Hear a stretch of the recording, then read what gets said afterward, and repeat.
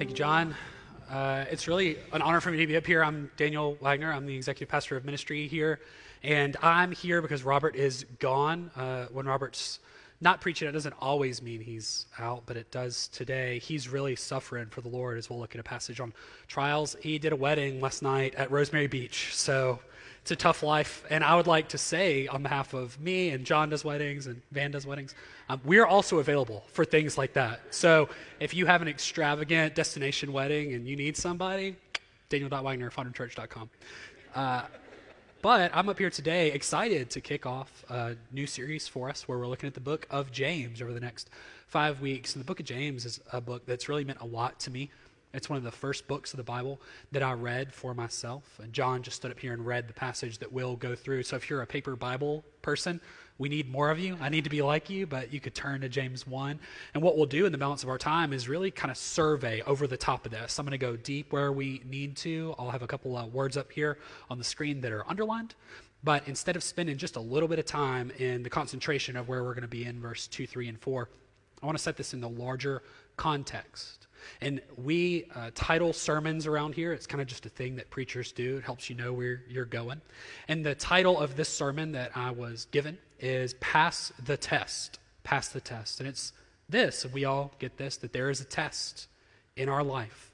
It's a test of faithfulness, a test of obedience. And it would be that each person created who would not know Jesus Christ would come to know them in faith by God's grace, and that we would live a life of faithfulness where we would pass the test. But we'll look at a few things where we're really, honestly, if we're honest with ourselves, kind of often distracted. We're often hard-pressed. We're almost crushed, the scripture would tell us.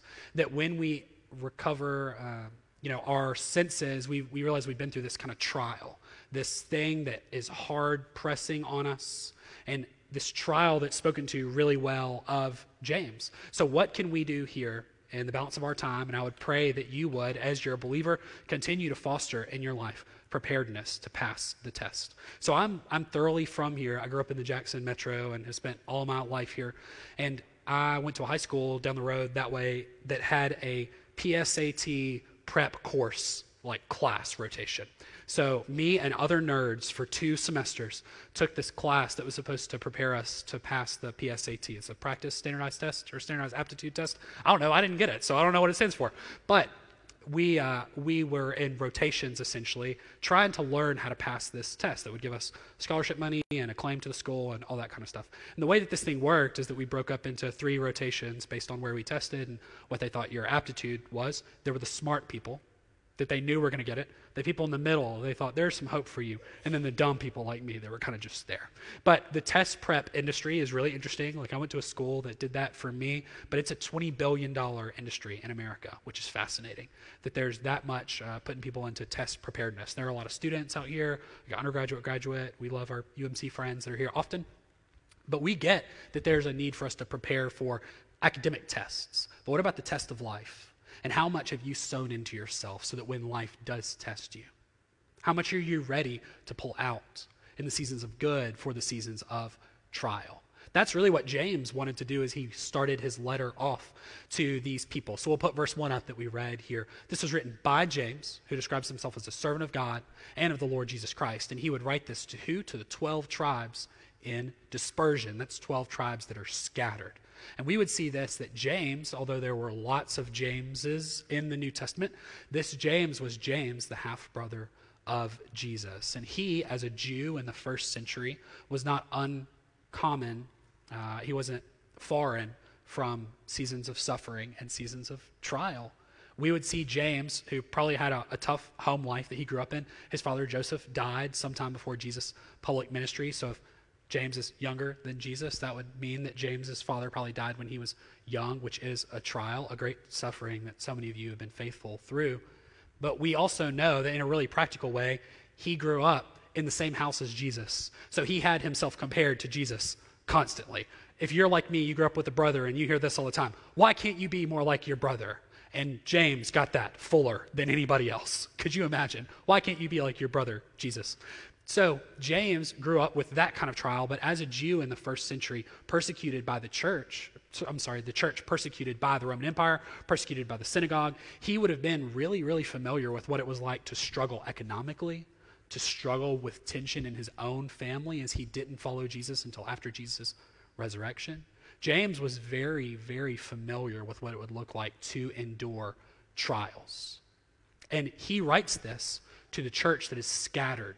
They're not connected. They're not together. And there's something beautiful that happens with connectedness, and something, honestly, that's really, frankly, ugly that happens when we're disconnected from one another. When I was flying back into town earlier this week, my wife and I were out of town, and I was on the airplane, bored like everybody is, and this is a real first world problem, but you're stuck with what's in front of you on your little TV that's fancy if you get on a flight that has that.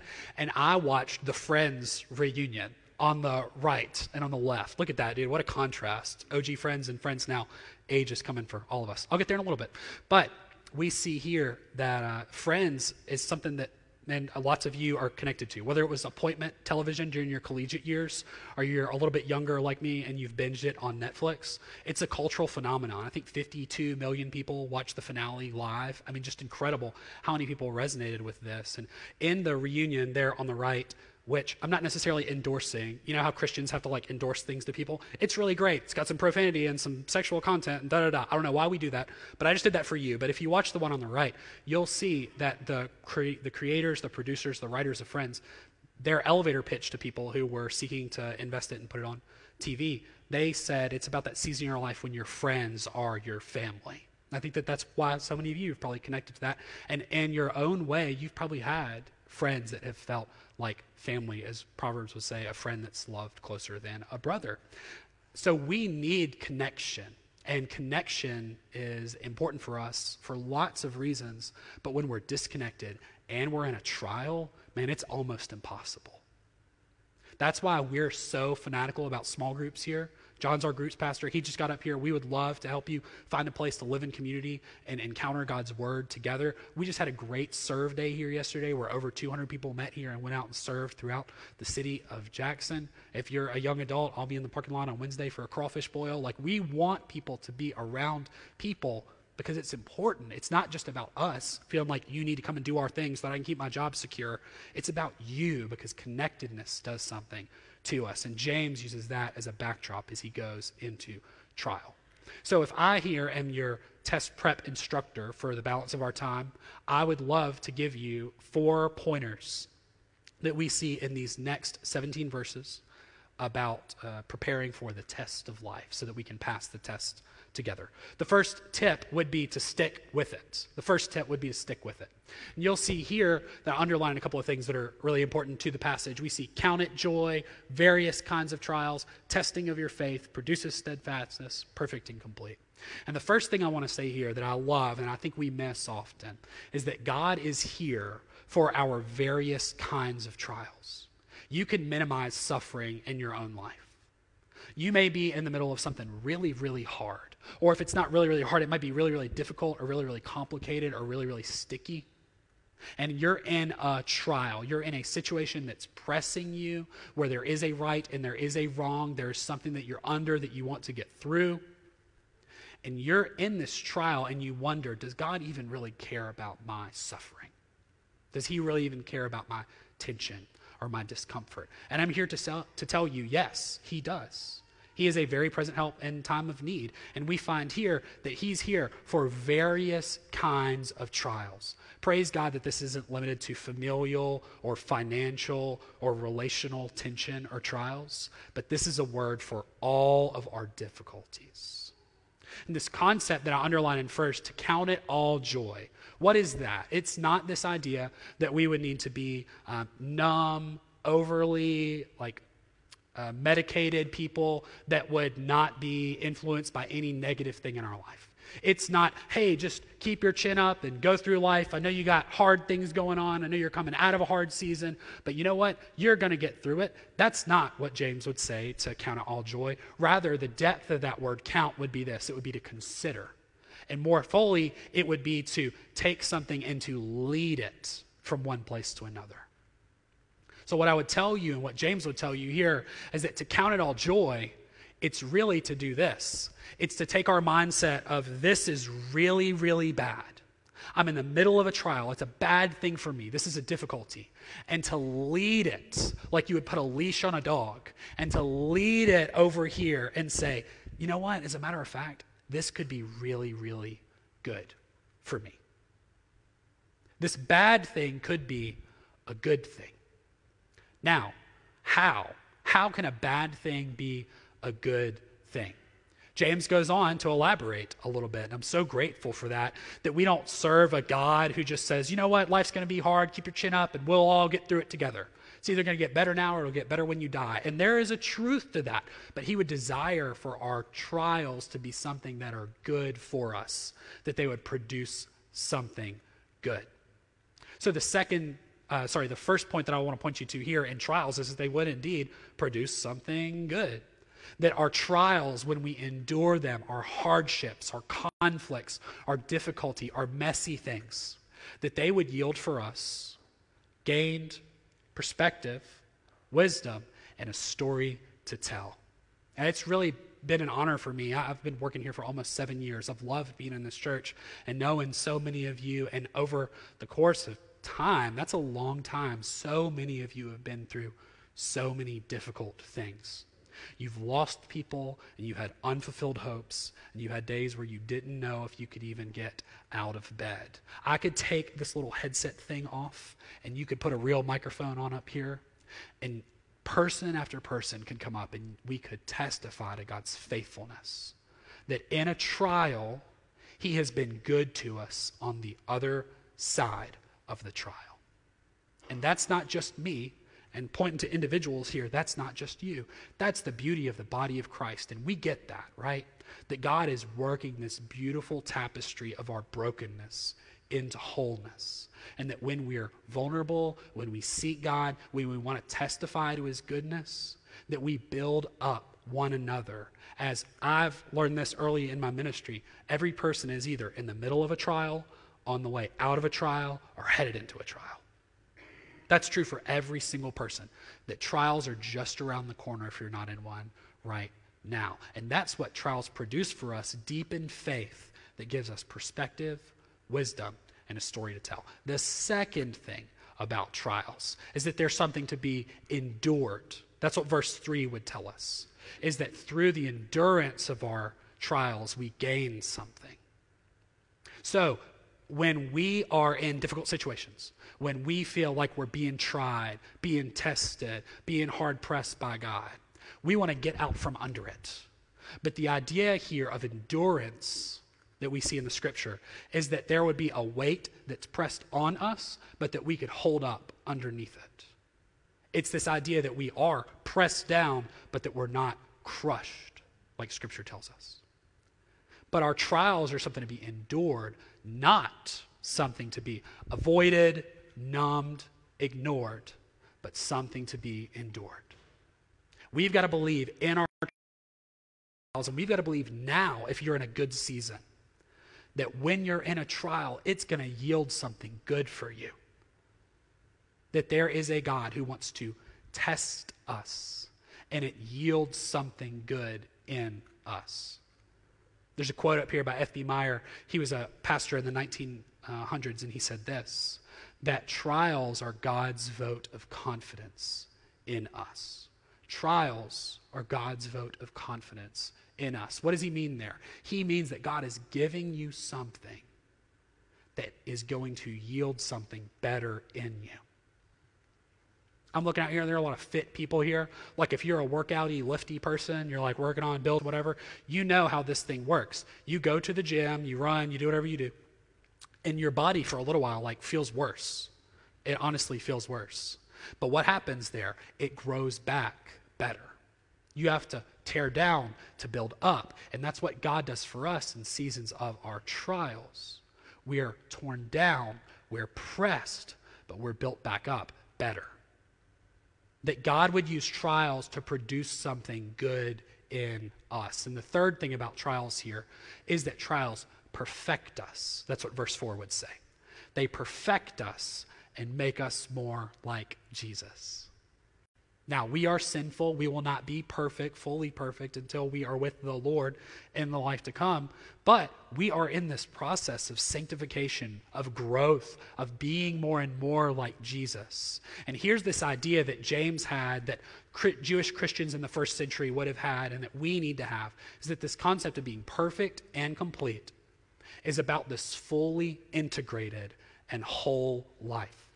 Not that our faith would be something separate, that we would only need when times get tough, like an accessory we can put on, like glasses or a hat. And that it would be a whole life, not a life of fractured, splintered, but a life where all of us is about Jesus Christ, where all of us is yielded to the Holy Spirit, where all of us is worshiping and honoring God the Father. So he says this, that our trials, what do? When we endure them and we don't numb them, we don't try to hide the pain, like we don't try to avoid the pain. Not that we're masochistic and we're looking for suffering in our life, but if God's got us in a hard thing and we know that we need to be there, that it's our as a believer to be there, man, then what are we doing if we avoid those things? We are losing an opportunity to become more like Jesus. That in our hard days, we would see God's goodness in our limitedness, and that we would rely on him, that would give us a more fully integrated and whole life, where all of our faith is all that we are. The second tip I would give you in trials to pass the test of life is to search for answers. But I've loved this passage. Every day of my life since I've been 16, I've been praying for wisdom. Because I see that passage, and it's like a promise delivered. God makes lots of promises in Scripture. Some of you are holding on to promises that God has never made to you. But you can find promises in Scripture that God gives, and one of them is this, that if any of us asks for wisdom, he'll give it freely, generously. And that word there that I underlined, generously, I love it. It's a word that some of us might be familiar with in this room because there's a restaurant that's named after it, Howland Village. The Greek there is aplos. It's simple, it's straightforward, it's generous, it's liberal, it's this is the thing, and I'm giving it to you because it's a good thing. But here's what we find is that Alex Eaton is going to charge you for a Euro plate over there, but God's not going to charge you anything for wisdom. It's a free gift. He's given a free gift. And we have this picture here of a Father who's in heaven, who in seasons of trial, because I think that this applies to all God-given wisdom, but this is written immediately following a section about trial. So as we're in the middle of our difficult things, in the middle of your suffering, in the middle of your pain, where are you going for the answers? We know that there's a God, a good Father, who from heaven and in us through the gift of the Holy Spirit is giving us the answers that we need in our season of trial. I want to put a definition for wisdom up on the board, especially wisdom in the middle of a trial. Because what I've found is there are lots of different definitions for wisdom. You'll hear from me that knowledge is know what, and wisdom is know how. You'll hear that wisdom is knowledge applied for skillful living. But I love this definition for wisdom because I think it's all-encompassing and it's all good. We would see this, that it is God-centered and God-given. So God is at the center of our wisdom, and he's the one who bestows it on us. God-centered, God-given discernment about God's word and how to navigate God's world. We would find knowledge, wisdom about God's word, which is the ultimate source of truth. You want to know how to follow Jesus? You want to know God's will for your life? It's not quite this simple, but it's basically this simple. Read the Bible. And how to navigate out of that God's world. That's what he would desire for us. But we see this picture, particularly in verse 6, 7, and 8 here in this section, that God wants to give us wisdom, but we don't want to take it. We see this picture here of doubting. And there's some depth to that concept of doubting. Because we hear doubt and we think, oh, it's a question, right? It's a, well, you said this, but did you really mean this? But the picture that James paints for us here, that the Holy Spirit through James paints, is this: that there is a dispute between us and another party. That's the full depth of doubting. So we see this picture, and at first we read this and we think, oh yes, it's a doubt. So it's a doubt between me and God. But later in verse 8, you'll see this, that it is really about a dispute between you and yourself. The part of yourself that would be dependent on God for wisdom. God, you've got the answer that I need in my trial. You've got the answer that I need to apply to endure this in a faithful way. And then you've got another side of you over here that says, I don't know. This looks complicated. This looks like it's not the easy way. And the picture here that we have in verse 8 is this double-mindedness, and it's so straightforward. It's dipsyche, it's two minds. And it's this picture that within us, we wouldn't have a left side of our brain and a right side of our brain, but these two brains that would say, hey, I know what's right and I know what's right. So we would find this, that the person who doubts that God will, what? Reveal the answer. The right is like a person that has two minds. One mind of and for the world, and one mind of and for God. And while I think that applies to all wisdom and seeking God for all wisdom, when we're seeking God in a trial, that's particularly true. We doubt God's goodness and if his way is really the best way.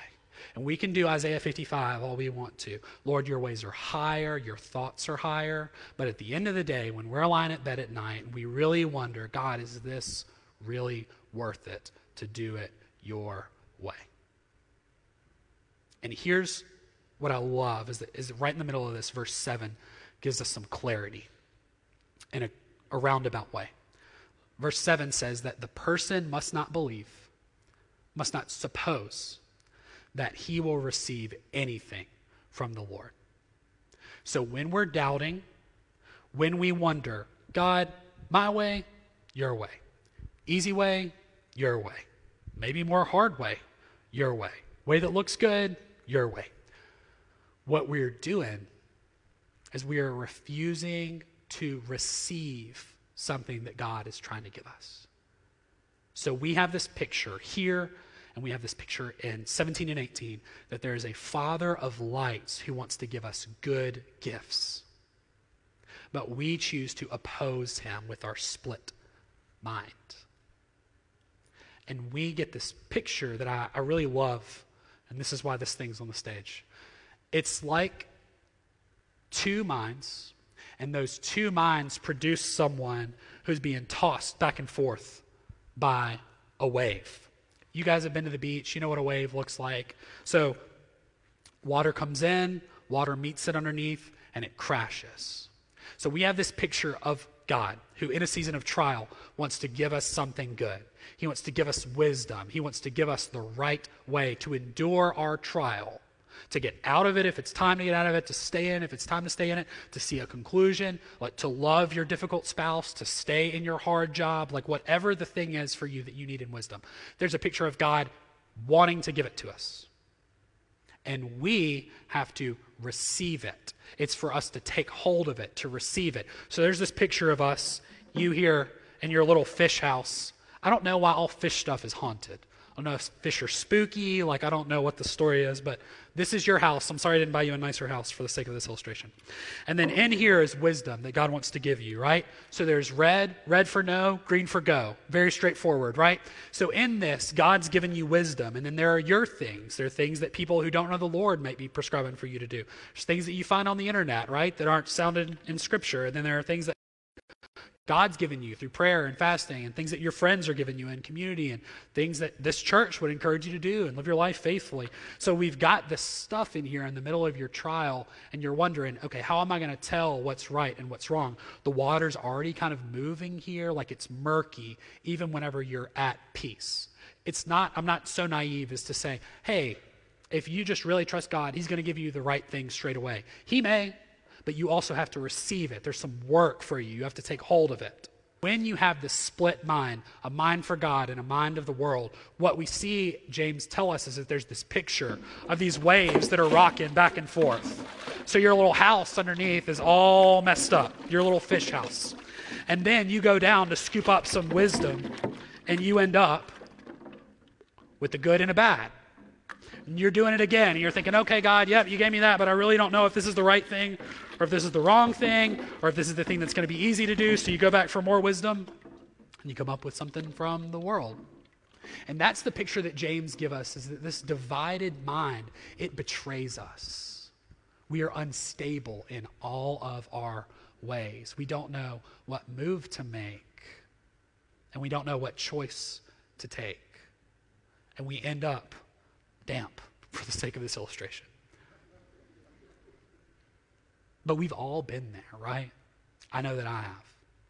I've sought earnestly for wisdom, but I don't know if I've really believed that God was going to deliver, that he was really going to give me the better way, or if this is just one of the things where I need to say, all right, God, you hold on.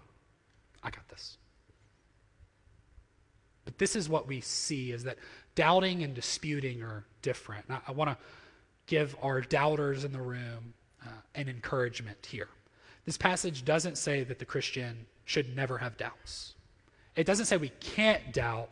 Instead, it says this, that a Christian should never have such a divided mind or such a divided attitude, feeling one way about God, feeling another way about God, that they think God's wisdom might not be the best way. Do we really believe that there's a Father of lights that wants to give us good gifts? Or do we think that he's a big bully in the sky trying to set ants on fire? The third tip I would give you is this, and it's true for me now, that I need to watch the clock. Watch the clock. We see James here write about money, and it's fascinating that he would go, hey, we're scattered and it's lonely. Hey, watch out, your trials are coming for you, but God's bringing something beautiful. Hey, he wants to help you. He wants to give you guidance. He wants to help you be more in tune with him and who he is. Oh, and by the way, watch out for how money has a grip on you. And this is not James or me preaching against being wealthy. That's a great gift that some of you have, and I pray that you be generous, and that to the person who has a lot, God would require a lot. But we see this, that he talks about the lowly, the poor, and the high one, the rich. And this picture that he gives for riches in the way that all money betrays flowers that were indigenous to the region that James would have been writing from. It's this beautiful picture that we see of miles and miles of these wildflowers. But then a desert heat and a wind would come, and just like that, all the flowers are dead. There is a timeliness and a time to the human life. We've only got so much time. And with the time that you have, what are you using to prop up your own wisdom instead of God's wisdom? What are you doing to elevate your own competency or your own intellect in a way that might help you get through a trial and not be dependent on God? We see James go straight to money because he says this, I think, that the unique challenges that come with poverty and with wealth, that they may be one of the greatest source of trials for the Christian. We love money. Money gives us security. It makes the world go round. And I'm not telling you money's a bad thing, but I'm telling you that the love of money may be something that you need to let go of. Because in your trial, you could go for your pocketbook and it could betray you. And the way, even the specific ways that trials come, financial trials, relational trials, come from someone who's rich and someone who's poor, it just hits differently, really. So the rich person, if they lose a job and lose everything in their bank account, that probably hurts more for them than someone who's poor and might not have even liked that job in the first place and might not have even had much in the bank account. Easier for them to build up. But then we see the opposite. It could also be true for the rich person. An unexpected bill or another expense could be like, yeah, that's fine, I got plenty of margin. Could be as easy for some of us as moving money from one account to another account. But for the poor person, we would see that an unexpected expense or an extra bill, man, that could be crippling to them. And that money, while it's a good thing, a gift from God, if we're not careful, can give us this false sense of security that our dollars can help us endure our darkest days. And they just can't. There's only a depth that money can reach. But there's a deeper part of, an eternal part of us that the assurance of God in trials can provide that money just can't. So watch the clock and watch how much you love money in your season of trial. It could inadvertently cause you not to rely on God, but to rely instead on your own ability. And the fourth thing that I'd give you here is to look out for tricks. You know, tests love to give you trick questions, right? And we see this picture here that John read earlier, that James wrote thousands of years ago, that there are these lures, these things that are coming for us. And he writes this in a section where he's talking about trials, he's talking about suffering, and we see this, that there are trials and that there are also temptations. So now we see temptations. Earlier we saw trials, and these trials are this. Trials are disruption from within. Remember, if the goal is a fully integrated life, we see that trials, are disruption from without. It's something out there. It's something that's happening out there.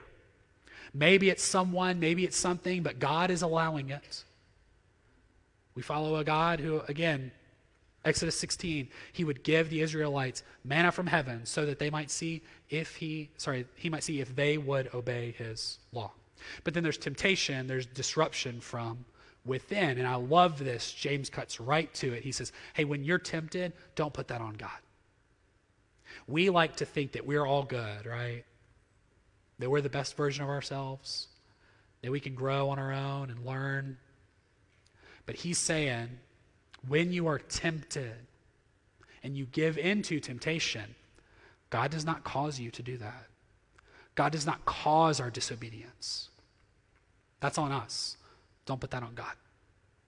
But I love that he writes about temptations here, because I've seen this be true in my own life. When I am really squeezed and I'm in the middle of something that's difficult, Satan licks his lips and rubs his little hands, and he's coming after me like a roaring lion seeking whom he might devour, as a thief who's come to steal, kill, and destroy. So in your season, man, they are all the stronger. They're all the stronger. And we get two pictures here. One is a picture of being lured and enticed. Lured and enticed. And I'm not a fisherman. I'm not good at fishing. I think it's remarkably boring. If that's your thing, that's cool, and I'm sorry to offend you. You can also have these afterwards, so if that's your thing. But we see this, right? That there are lures. He knows what's going to.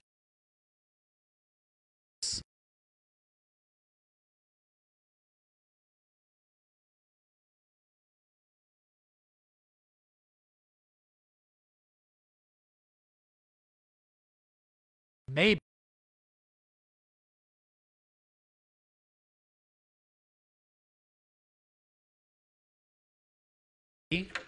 you're into whatever this is. I don't even know what you use this for. But if you're into this, whatever this metaphorically is for your life, then there's one of these for you. And Satan always coming after us. He's always going to be an accuser of the brethren and an adversary. Really getting squeezed. Those lures look all the better. But what happens to a fish on that lure? What happens to us when we give into temptation? We're hooked, we're caught, we're exposed, and we're killed. And the consequence of sin in this life for the person that doesn't love and trust Jesus, it's hell. And the consequence of sin for the believer, praise God, he's forgiven us from it, but there's still consequences. And in our trials, our hard days, James would say, do not take the lure, because life is already tough. Why make it that much harder? And the second picture we see is this picture of conception, of conceiving something.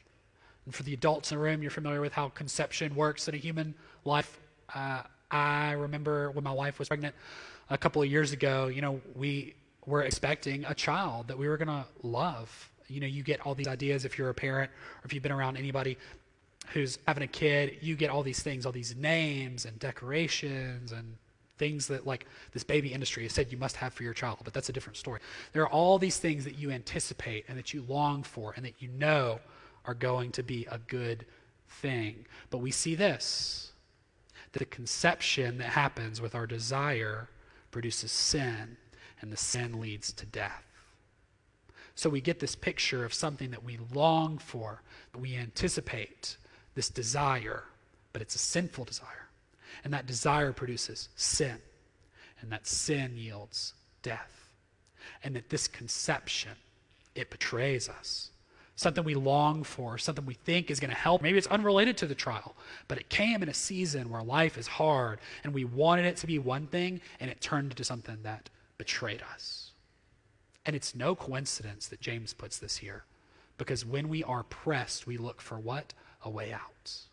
But James would tell us, don't take the bait. I want to invite you to stand with me. I'm going to invite the band back up, and I want to read you part of a poem that I found when I was talking to some people this week about this sermon. So I'm up here and I'm saying, hey, this is test prep, right, for a life of suffering.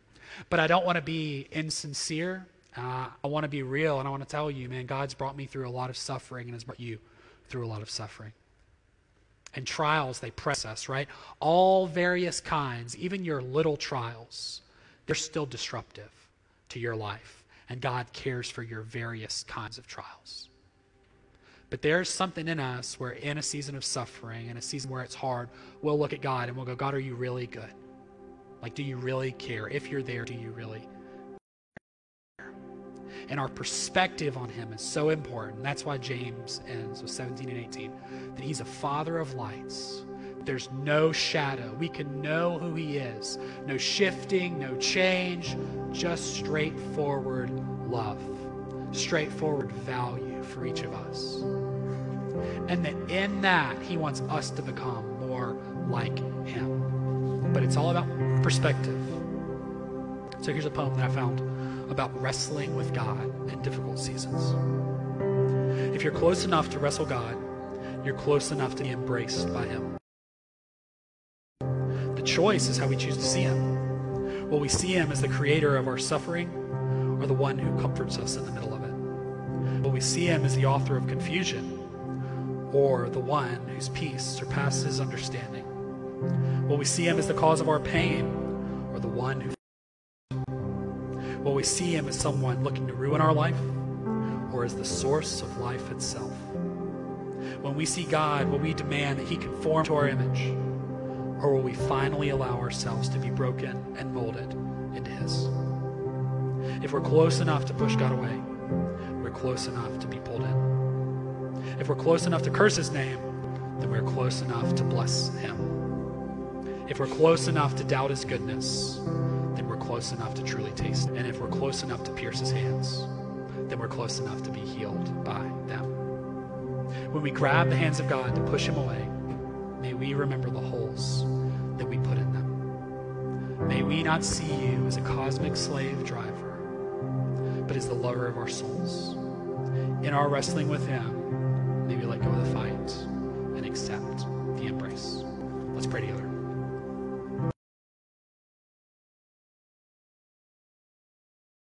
Never been a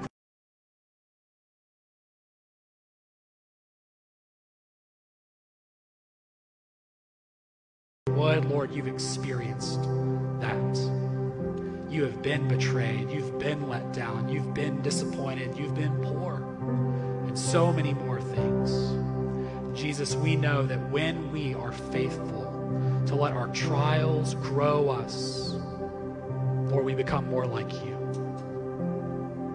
So God, I pray that we would love you more. Father, that we would see your goodness. Lord, that if we're in a good season today in this room, I pray that we would keep this and we treasure this for a season of trial that's coming. Lord, your vote of confidence in us. And Lord, for the suffering in this room, God, we pray your grace and your nearness. Holy Spirit, your comfort and your guidance and wisdom, Lord, for what to do, thrive in the middle of it as part of the abundant life that you have given us, Lord. to know you and to know you fully. So Lord, help us in our trials, trust you and choose you. Give us wisdom, God. Lord, would you receive our tithes and our offerings now? God, would you receive our worship and song?